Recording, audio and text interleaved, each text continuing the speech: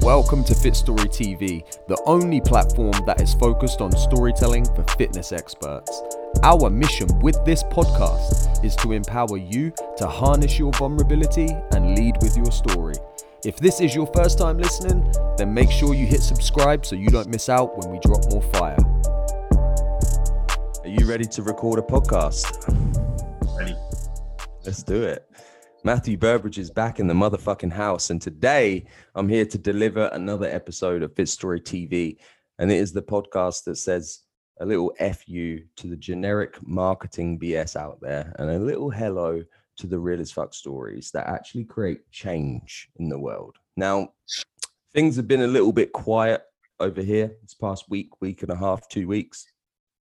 I've had several people reach out and ask where I've been at, what have I been doing, because I really haven't been showing up on social media. Now, someone with an online business or that has an online presence, I want to say kudos to those people that did reach out and checking in on your friends, because this is good. Kudos to you. But really, I've just been working on some stuff that's behind the scenes. I've been working on the new website. You guys want to check that out. It's going to be yourfitstory.com. At the moment, it's a holdings page with an email collection thing. So if you want to go there and put your email address in, you'll stay up to date. But besides that, I've also been doing a lot of reflection.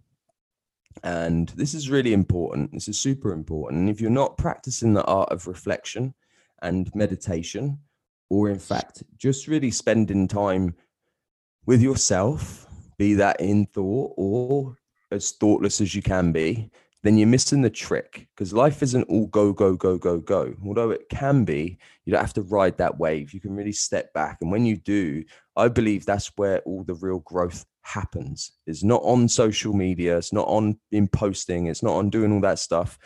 It's actually when you're spending time with yourself, reflecting on your week, meditating, grounding yourself, being grateful, doing all that stuff is really where the true growth, I believe, happens. And that's what I've been doing a lot of. So appreciate you guys for checking in, but I'm back. Fit Story TV is back. I know it's been a couple of weeks since the last episode, but I wanted just to say, now I know that my guest today, Darren Bruce, it also would agree with me when I say that meditation is important. It's like a real important piece of the puzzle when it comes to personal growth, but also business development and business growth, right? Because our business, and you hear me say this all the time, it can only grow to the capacity that we are.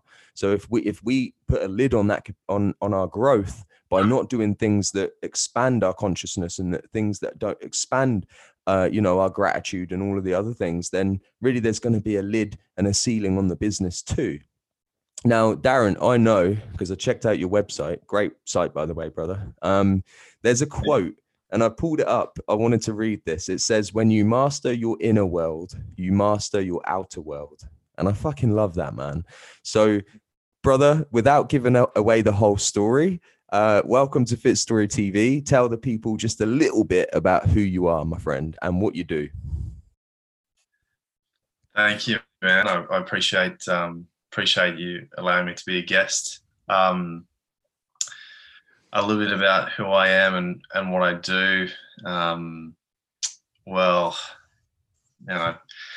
Who I am is, I think we're all so many different identities.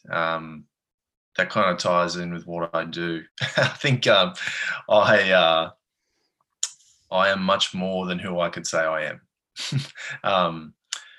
I can say I'm a peak performance coach. I work with people on their mindset, which could be, the results of varied people have gone from divorce to reconnected back with their kids and each other, or growing businesses, or people getting the best sleep they have in years, all these different kinds of results. But that's, I think part of my journey of growth is realizing that even just saying that, I've got to be aware that that isn't where I'm trying to prove something by talking about who I am. So essentially what I do is continue to become more of my authentic self, which goes beyond, the who and more so the what, which for me is just like I'm the energy that's coming through. that's sharing this message right now, so much more than, you know, these constructed identities, and I don't want to go too deep with that. But basically it's about like discovering myself, and, you know, then I'm able to work with the people I do by just, fully being within integrity of what I want to help them get the results with, that I'm actually living that.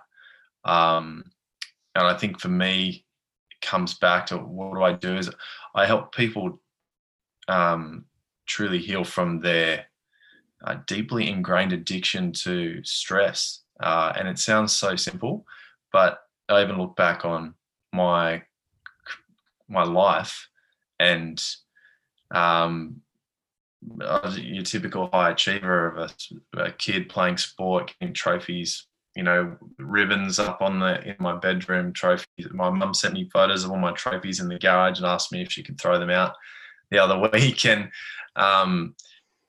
I'll mostly work with high achievers because I've been on that journey and realized that we can become very driven by the achievement. And so when we're not experiencing that, I realized that I was carrying a lot of shame after, you know, I had huge business success in my first business. I grew that and moved location free and had the laptop lifestyle, so to speak, and I became miserable because I wasn't getting any attention anymore from the business, which so meant it wasn't about me. It wasn't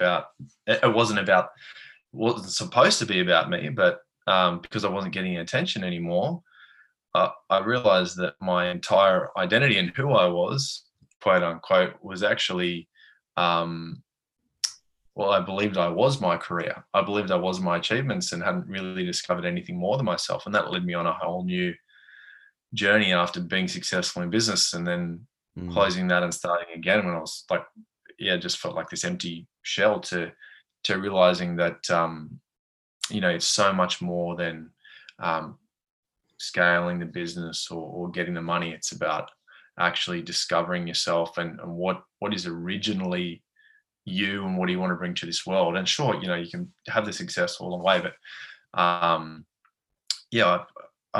feel like I help people find themselves because that's what I've been doing myself.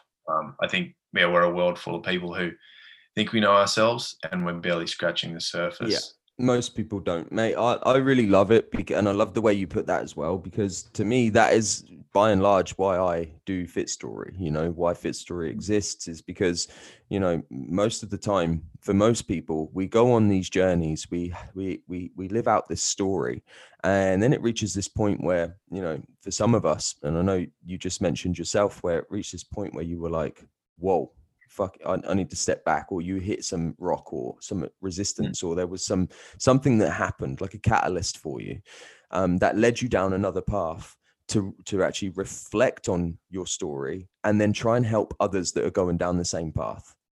That to me is the power of what I do. And it sounds very much like why you are where you are and why you are who you are in this moment, because you're not going to stay that person. As you say, the identity is always evolving and shifting, but it's because you don't really want other people to potentially go down the same path that you were going and end up in the same situation, because you understand what that feels like and you understand the pain that it causes, or, you know, the place where you come to. So I think that that's really beautiful and it's so important. Now, I know that you do, because you kind of give us a few little, you dripped in a little bit there about your story. And unlike most of the people that do come on the show, you're not actually in the fitness business space. And this is important to mention. Having said that though, you are, and fitness, it does seem from the surface, as I've kind of researched what you do, fitness, movement, mindset, sport, it does and has played a huge role in your journey, and, you know, has in a way created who you are. So I want to kind of go back, brother. And I know that we haven't got a lot of time today. So, you know, this is going to be, maybe there'll be a part two. Maybe there'll be a part two to this episode. But if we could go all the way back, and I always say this, we fling the doors open on the DeLorean, we hit that button and we go back. where does it start for you? What does life look like? Who was around you when you were kind of in your first, when you could first kind of conceptualize the world? And then kind of tell us how that led to you find, or the journey of how you came to where you are now. And we'll kind of unpack some of that. Yeah. So, well, like I said, my whole concept when I started to conceptualize things, as you said, like as a kid, like most of the things I remember, if I look back to the fun things I did as a kid, it was moving my body. There weren't many things that I can remember that didn't involve that, whether it was, climbing, riding my bike, or, the classical stories my families tell are like, I rode my little tricycle down to the supermarket and stole a banana and came home and my mum didn't even know I left. And like, that's dangerous because I was like 1.5 years old, or I climbed the fence and she had to put a spider on the carport gate so I wouldn't get out once again because I was just climbing everything. And just everything was about moving my body and having fun. Like that was how I got social with people. Aside from that, like I didn't really feel like I fit in.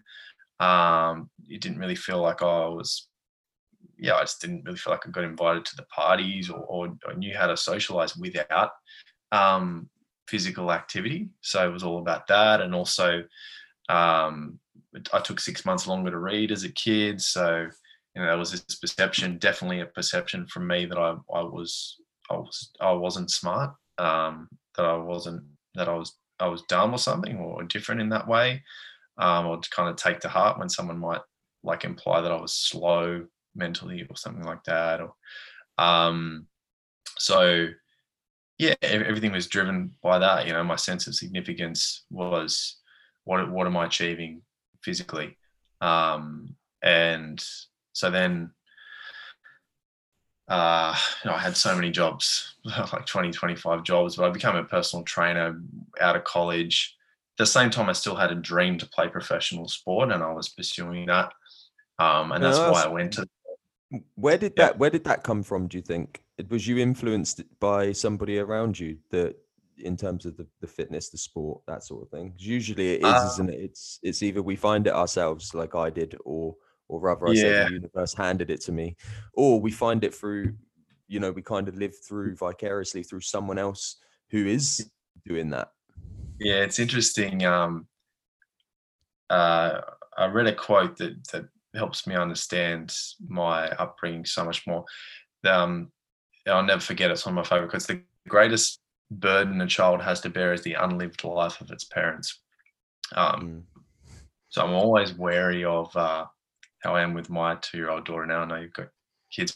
I think back about, what my dad's history was before I was born and what my mum's was. And my dad was, he played golf. He had the hole-in-one trophy up in the lounge room that he got on some random Sunday afternoon having drinks with friends. But he also played, rugby league, which is the sport that I played the most of out of all the sports. And he played a game against Great Britain with the local team, and he was quite good, people would say. And so, I think the influence was always there. And my dad was my hero, so, and that was when I was getting cheered on the most. Coming back to the significance, like it's through no fault of our own, I think, just unconsciously, like when as parents or even as humans, when we see someone else doing something that we have dreamed of doing or have never quite done, then it's so exciting to see because we're seeing that version of ourselves that is capable of doing that, doing it. So, I think it's definitely strong influence of the family, and had a great upbringing aside from that. So became a personal trainer at the age of 17, did very poorly at that, barely passed the certificate, got the competency. You did better than me, brother. I ended up leaving after level 2. I did most of level 3, and then I left before the exams because I wasn't down with how they were teaching people and what they were teaching.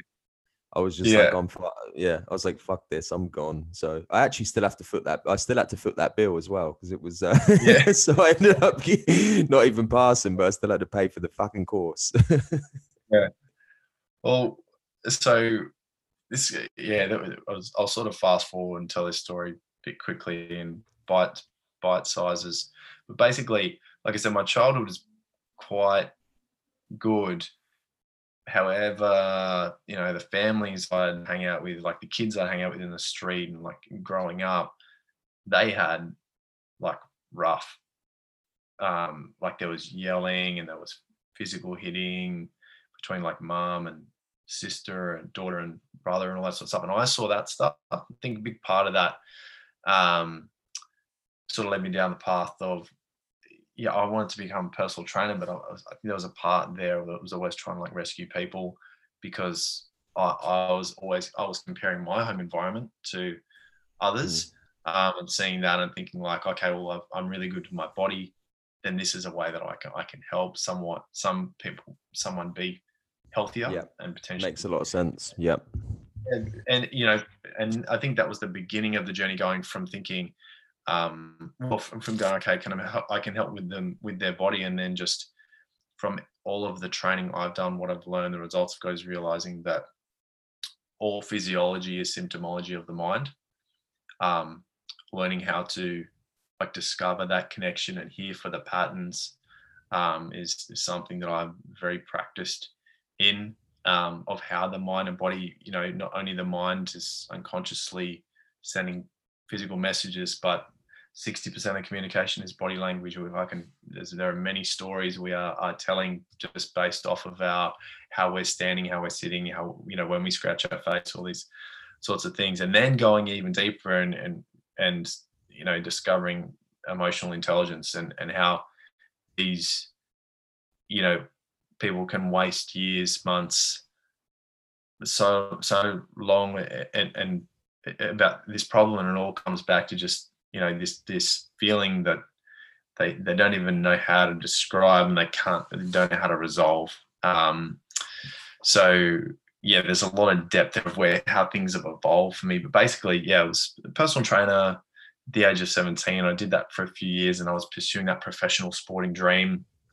I went overseas. I went to the UK for 6 months, and then I came back and I moved to Brisbane, Queensland, and was playing in the grade just below the top national team, and that was my dream to play. And then I just had a couple injuries, and I never fulfilled that dream. And I thought, I look to do something else. And I met a new mentor who was a physical training instructor in the military, and I was, really obsessed with leadership.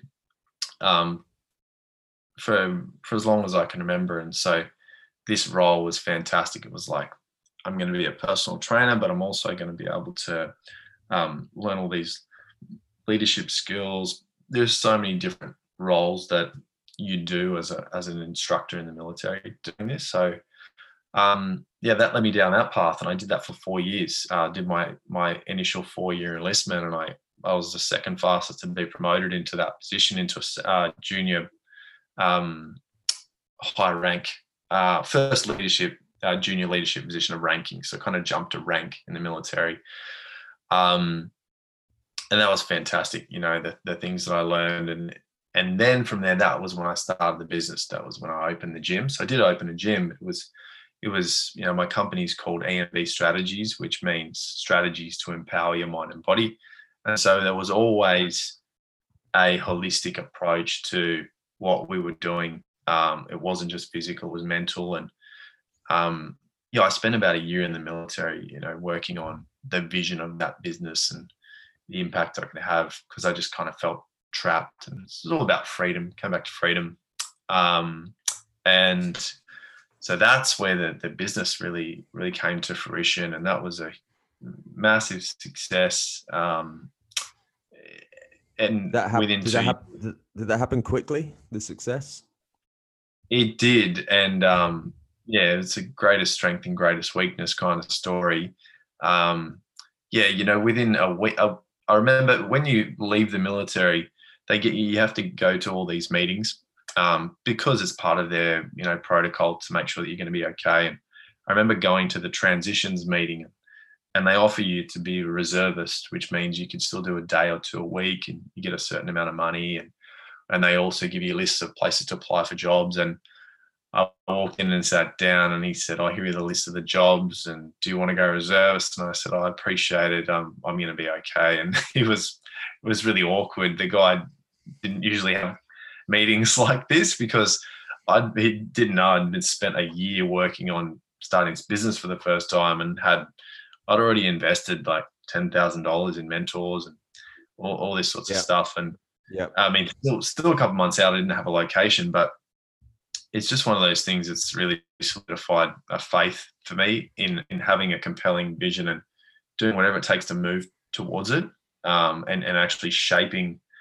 There's a great quote Tony Zai says, say envision the universe, or envision what you want to happen, basically, and the universe will form it around you. He's the founder of you know who he is? Yeah, I agree massively on that end of the spectrum anyway. That's very much, it's a big message in how I talk to my clients, is getting them to understand that, and I don't want to, rip off, Earl Nightingale or anyone like that has the same, thoughts around it. But it's so true. Before we can hold it in our hands, we've got to see it and almost envision it happening already for us. And then it is in that way that the universe is working on behalf of us. And in the same way that the universe works on behalf of us to create problems as well. So if you constantly find yourself in a loop of negativity, or you constantly got problems that just keep arising, it's probably because you're thinking about those problems. There's an element of how much of your mind or how much of your day is spent thinking about problems or negativity or whatever it is. And that's why it's manifesting in your life, because I'm a genuine believer that the universe works on behalf of us. That's right. And I'm getting to the kind of the big part of this story, which was my greatest fear, and how sort of the world crumbled around me a bit because of stress. Well, I was talking about people being addicted to stress. For that reason. So then I walked out of that meeting, and then a week before I finished my in the military, I had a business. We had 22 clients, $100 a week, averaging over $2,000 a week. So I've basically had a business averaging $100,000 a year straight away, which was huge success for me, someone who had no experience in business. I'm fortunate to have these incredible entrepreneurial mentors, and some of them helping me for free. Incredible. But we kicked off that way, and then I think it ended up being over $100,000 a year the first year. And the second year in, by that time I kind of met my dream woman. Well, if we got engaged, and then we made a plan and said we want to move to the beach. And so we basically envisioned our life like we were just talking about. We were envisioning everything. Yep. And I said, okay, well, I'm going to scale the business. And so the same date that I started it, 2 years onwards, I'm going to scale it. We're going to drive up. We're going to drive 15 hours north to our new home. And my employees, my staff's going to take over gym. I'm going to work remotely and look at opening the next one and keep building the vision. I started consulting a bit. So we did that. And then once we were up there for a little while, I got a call. My staff wanted to move on, and my lease was running out in a week. I decided whether I wanted to sign a new lease and be traveling back down there. And we didn't know anyone in the location at the time when we moved. We were living in paradise, but like I said, I was waking up and twiddling my thumbs, like saying, why do I feel so empty inside? Like I've got money in the bank and all this sorts of stuff. And I remember when I got that call, like with my staff saying they wanted to move on and have to rehire, I remember looking at my wife saying, or my fiance saying, I'm going to have to go back and sort this out. And she just started crying because we knew no one. She just had the dog, and she was working full time, more than 40 hours, and had just opened a yoga studio because she loved that. And we were just putting that together. So she's going to have no one to help her doing that whilst working full time. She was just exhausted. So that was, felt myself being pulled in two different directions.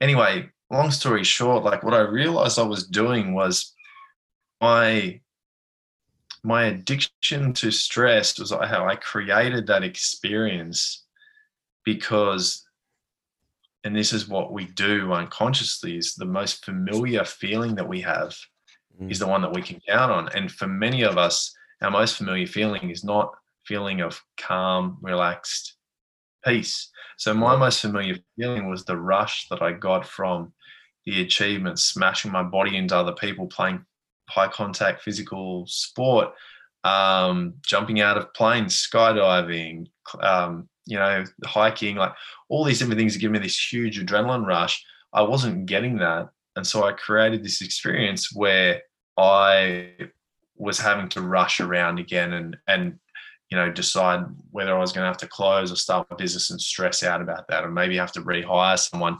That I unconsciously remained unprepared for that experience so that I could have that thrill again. Yeah. And that's that repeating thrill that is most familiar. And I realize that now. And so when you say, what do I do? I help people become addicted to being calm, actually not having to struggle, because every single thing that we do, we are practicing. Every single moment by moment, we are practicing. So if we're procrastinating, we're practicing. If we're struggling, we're practicing struggling.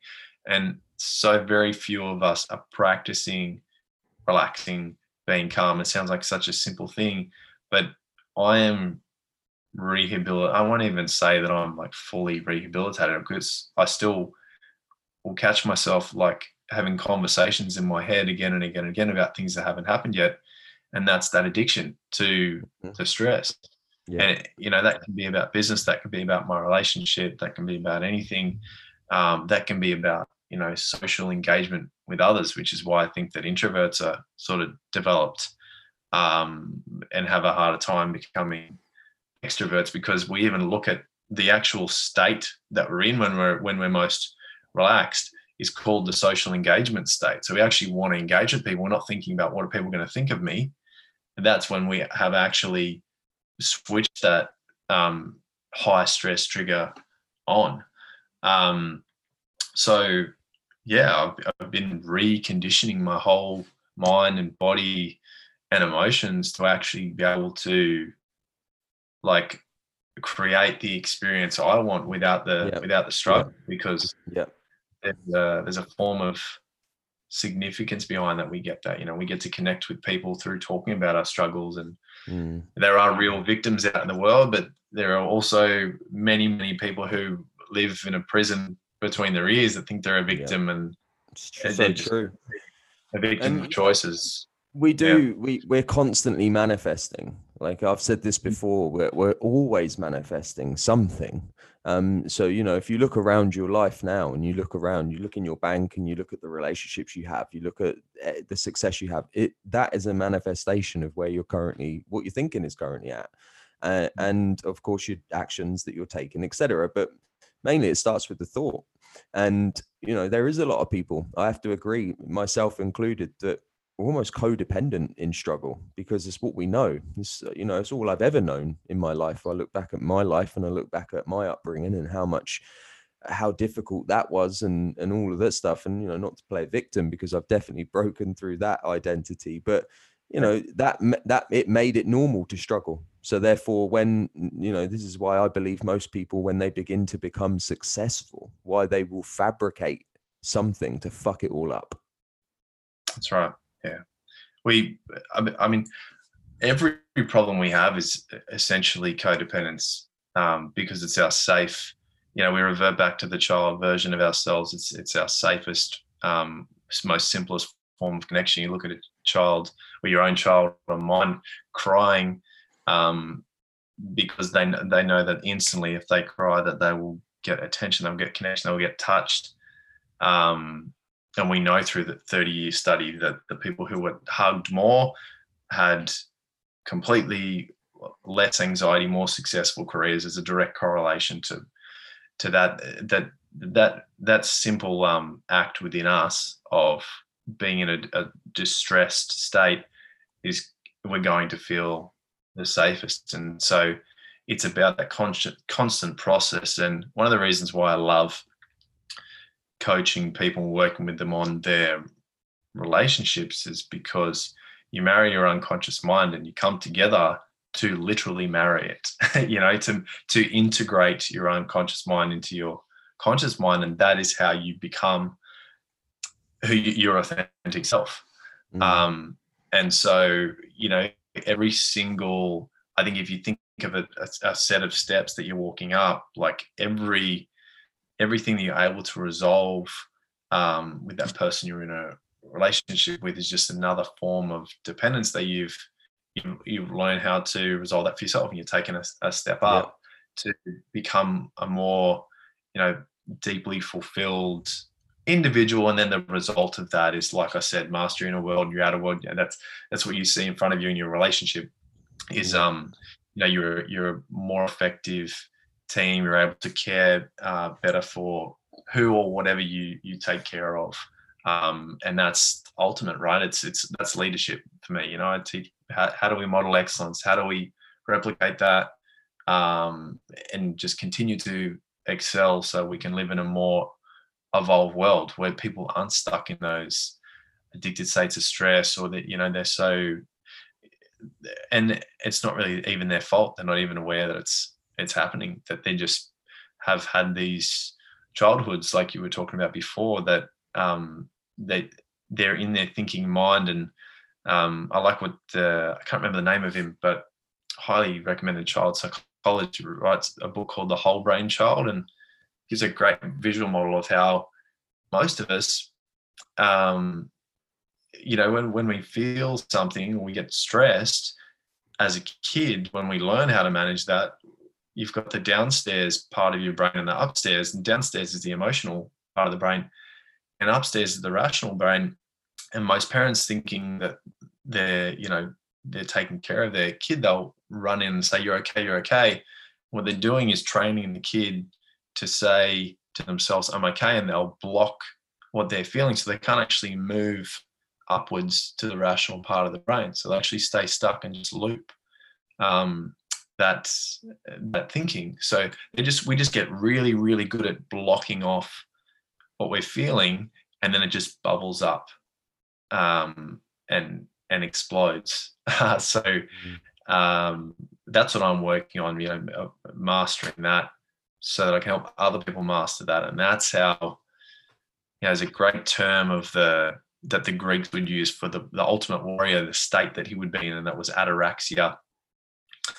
And ataraxia means calm, you know, so we can be around this sort of stress and we can still remain in that calm state. And that's such brilliant leadership, to be around that sort of stress. When you can be around that and you can remain calm, then you are such an important, critical figure in that moment, when people feel and think and see nothing but a storm, that they just see you holding strong within that storm. That can change someone's world. Your presence can instantly and automatically liberate people from their fears. Your presence, if you are really being the example, being the change that they need to see in that moment. And too many of us think that, you know, I've got to do something for someone in order to help. That's the best thing I can do. But you can't. It's who you're truly being. It's who you have become, and they'll observe you and they'll watch you. You watch someone go down the street, you're influenced by them, by what they're wearing, how they carry themselves, what they say, the words they say, and they're not even trying with all that. And that's the greatest impact we have on people. But many people don't work on who they're being.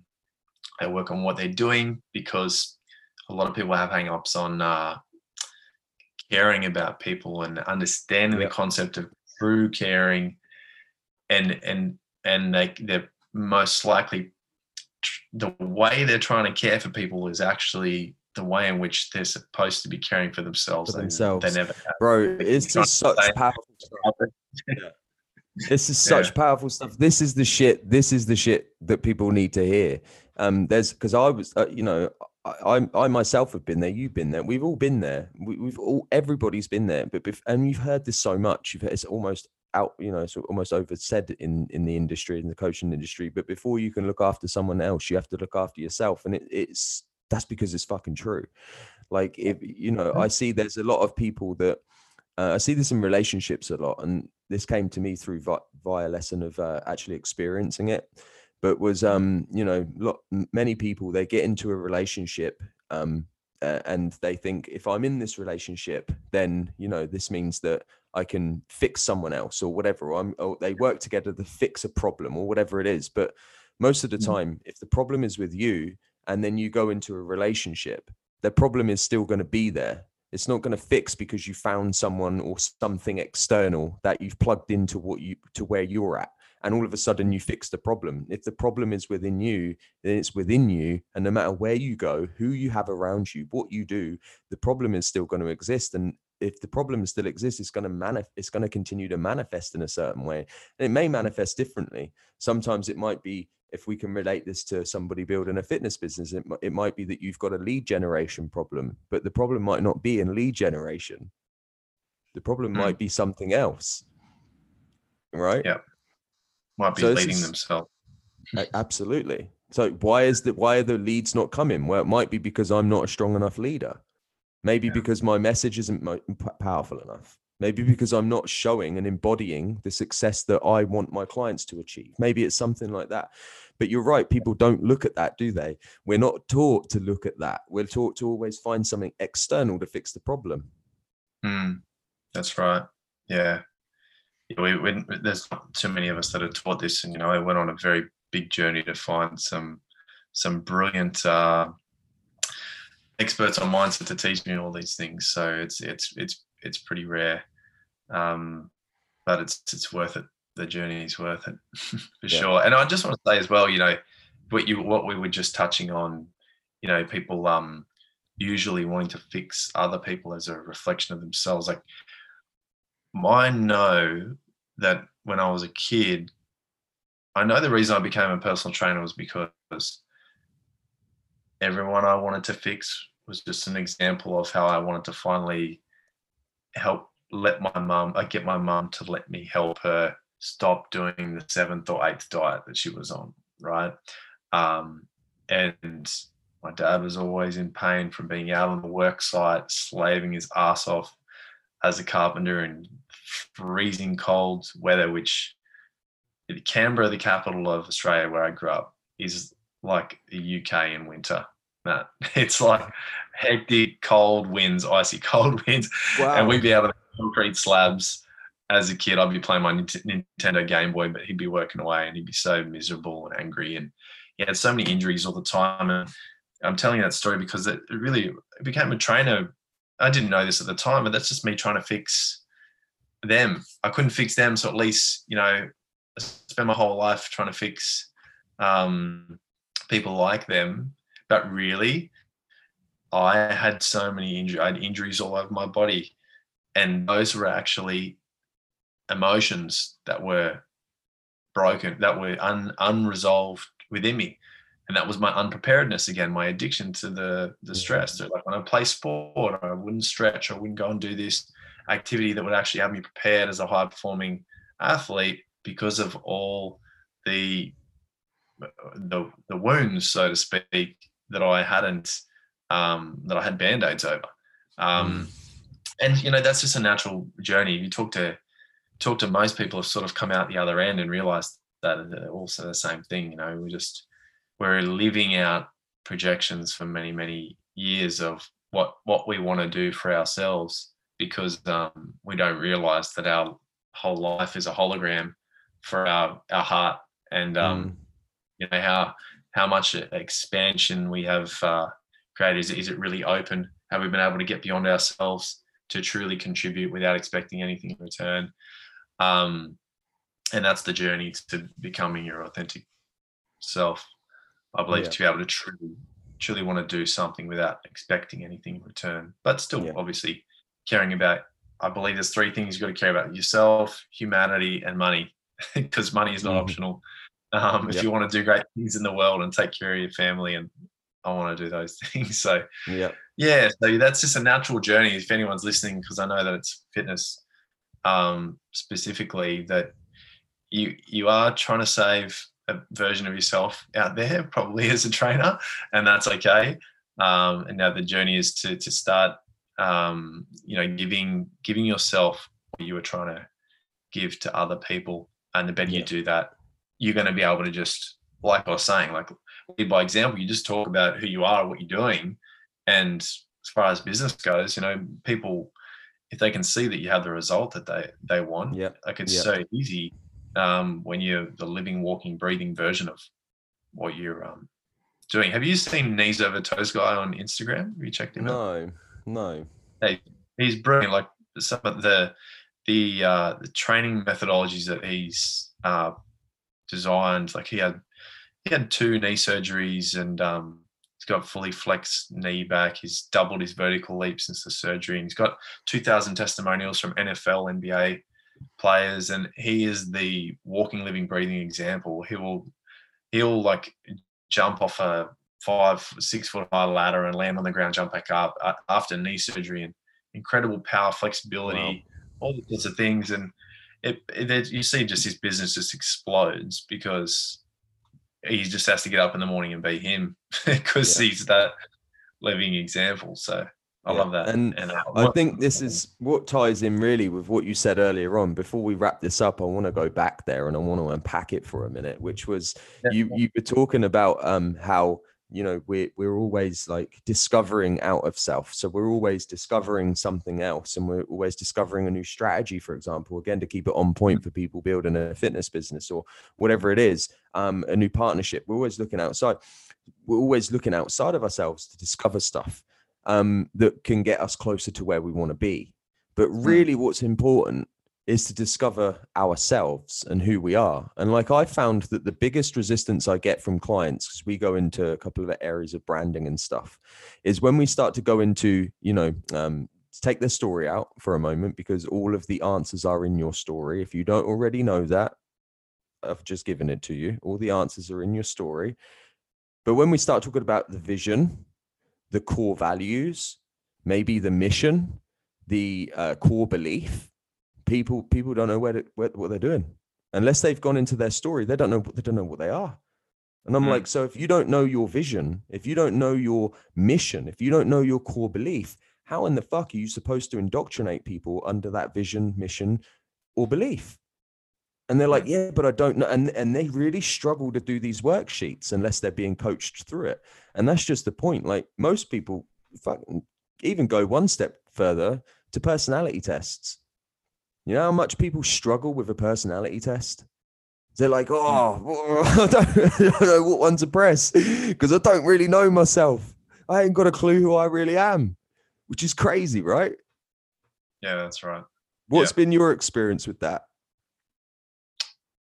With what exactly? So you've obviously coached clients and things, and I guess because you've got a different methodology, but in terms of people knowing themselves and knowing what their vision is and knowing what their mission is, without you aiding them, most people that come to you, do they know what that is already, or is that part of what they're going through the process for? Right. No, like very driven people who have a vision are very rare. They're like the 1% of people. I mean, I have a client now who's very, very, very high achieved. She asks me questions every day, and she's got a $20,000 raise in her job. She's working remotely, and she's doing fantastically well. She's got incredible results in so many areas.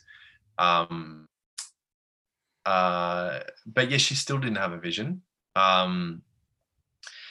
mean, if there are some things that hold us back from having a vision. There can be.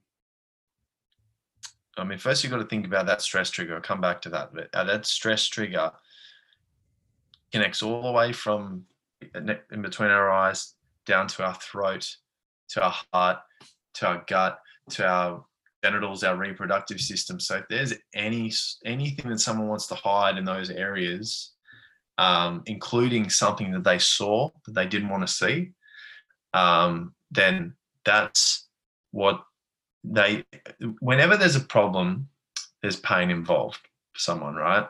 So when it comes to having a vision for something, if they think back to experience they had with something that, and most people have had like awkward sexual experiences, so that stress trigger is connected down to there, the gut, the heart. There just has to be a few things that someone saw they didn't want to see, and your ability to imagine, or even just your willingness to imagine, is going to be potentially like, very challenging. People don't want to go and face that pain because they keep picturing the other things. And that's why you've got to resolve these emotions. And I call it practical imagination, as a skill, right? With fear in itself is something that we're imagining that hasn't happened yet. And that's an untrained imagination as far as I'm concerned. So you've got to actually train yourself to imagine, so that you can see that vision more clearly, And I think one of the things that I do with my clients, and I do like most nights, I'll do it after this, is I I just write out a little snippet of what my life is like 5 years from now, as though I am the future version of what I'm of that version. So say if I'm writing out 2025, my wife and I are, sitting on the balcony of our oceanfront home, which is up the road. I know the house that we have, but that I'm actually writing as if, this is what happened. So I might be writing it from 2026, like a year ahead, and that's a skill. You get better and better at that. And you look at it, and the leading psychologists like Jordan Peterson, the number one program that he teaches is self-authorization. You're literally doing this. You can call it future self journaling or time piercing. Essentially, you are tapping into something brand new that hasn't happened yet, that you never even fathomed. It's like, I don't know if you experienced this when you were having kids and you started having those thoughts. Did you notice the thoughts for the first time ever where, holy shit, I'm going to have a kid and I'm going to have a conversation with them, or they're going to walk, or they're going to talk, or they're going to eat this, or they're going to take a shit, or, I was I noticed so many times that I had thoughts for the first time I ever had when I was becoming a dad. Yeah. Just as an example. And we can do that every single day, if we practice that. So I think that's one of the most powerful exercises. If anyone could take anything away from today, I'd be doing that, because when you're focusing on that, you don't have to focus on all that past shit. That will actually help you to resolve that to a degree, I believe. But there's so many things. Because I've always said there's no creation in the past. There's only creation in the future, in the vision. So, if you do spend a lot of time in the past, and I did for many years, that's what caused me to become addicted to drugs and to have the problems that I had, was because I couldn't see a future for myself, because I at that point never thought that I deserved a future. I thought I was just the boy whose brother murdered someone. I was just a piece of shit. It wasn't important. So therefore, everything I did, all of the situations I found myself in, all the drugs that I did, all of the stuff that I done, there was no creation involved in anything.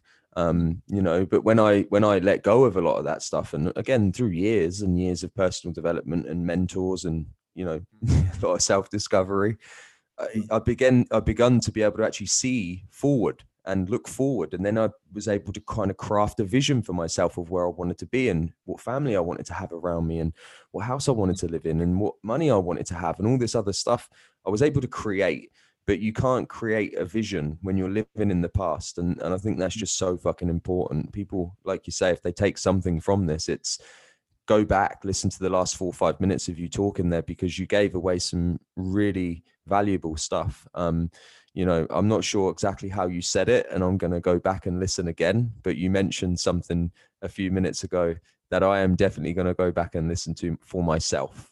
So I appreciate you coming today, brother, and sharing some of this knowledge and these insights. Oh yeah, my pleasure. It's spot on what you said. We're just reimagining the past. You got to look at it that way. I always tell my clients, and so we actually can reimagine it again differently. I mean, I know there's a great way of looking at it, thinking, I really like the statement, if it happened perfectly because that's the way it happened, and you can argue with reality, but you're going to be wrong 100% of the time. So why would you, like, based off of what happened? But I will also say that, you can reimagine those experiences. There are things that, very traumatic for me as a kid, that I have reimagined, and I've gone from, really just telling a sad story about them and all this stuff, and like letting it hold me back or feeling lack of confidence, to like the way I reimagine it happening is like I laugh when I tell the story. Yeah.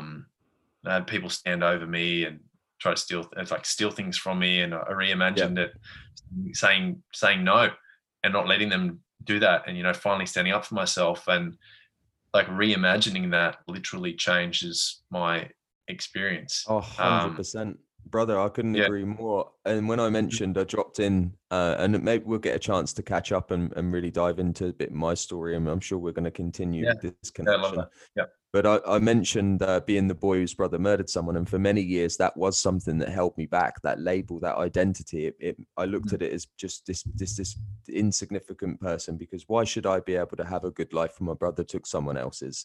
And that's how I saw it. But then as the years have gone on, I've been able to reimagine that. And actually, I wrote a post about this about a year ago, and I said, I'm proud to be the boy whose brother murdered somebody, because if I didn't, and I hadn't gone through those experiences, then I wouldn't be who I am today. I wouldn't have gone through those shifts, and I just simply wouldn't be the man I am. So therefore, I look at that now in a proud, like, not that I'm proud that he did it, but I'm proud that I was involved in those experiences and had to live and went through that experience and live that life now. So you're so right in what you say. You can just reimagine it. You can reimagine and rewrite the story, essentially. Yeah, that's right. I think one of the things that I think is really powerful, it reminds me of what you say, is like what you can't appreciate runs your life, essentially, because you just stuck looping on that, whether it's one experience in the past or something like that. And I think it's something I always teach my clients, is that all the highest intention of all actions is a seeking of unconditional love. And if you look for that positive intent enough, there has never been anything that I've observed in society, from any behavior or anyone with my clients, or any, fucked up stuff that's happened with their family, that's, holding them back from the success they want. There's always that seeking of unconditional love from any sort of messed up action that someone took. They're just repeating the behavior of someone else that did a similar thing to them, and they're just letting the fear drive them. So if you look, you can find what they were seeking the whole time, that actually had that positive intent, that unconditional love they were seeking, and realize that it's just a repeating behavior, and you have the opportunity to break the cycle. And that's how you can, go beyond that story and create a new one, that breaks that cycle. Good stuff goes back 5 generations, all these sorts of things that we experience, whether it is like violence, like what you said, and I can't imagine what that was like with your brother, but that stuff goes back, and just it builds. If we don't, we got to kill that part of ourselves in order to give birth to a new part of ourselves that breaks that kind of behavior, and makes us a greater leader, leading ourselves, becoming our authentic selves, and does the thing that I believe we naturally want to do as humans, which is, be better, and create community, for all of us to have more well-being, and any kind of form of wealth that we want, whether that be health or wealth, energy, or time or money. Yeah, brother, fucking love this, man. It's been an epic conversation, my friend. I definitely do want to do this part 2. I do want to do a part 2, because I feel like we, on a time limit, we kind of scratched the surface of your story. And I'm a story. I want to get right into the story. So let's make sure that we do this again. But brother, if people want to come and connect with you, and they want to see a little bit more about what you do, where can they find you? And I did plug your website earlier, and of course I'll link them in the show notes, but where can people come chat with you? Instagram on Darren J. Bruce, and Facebook Darren Bruce might be the best place to find me. I'm probably blogging there daily, or talking about it. Well, hoping that I'm sharing something useful daily.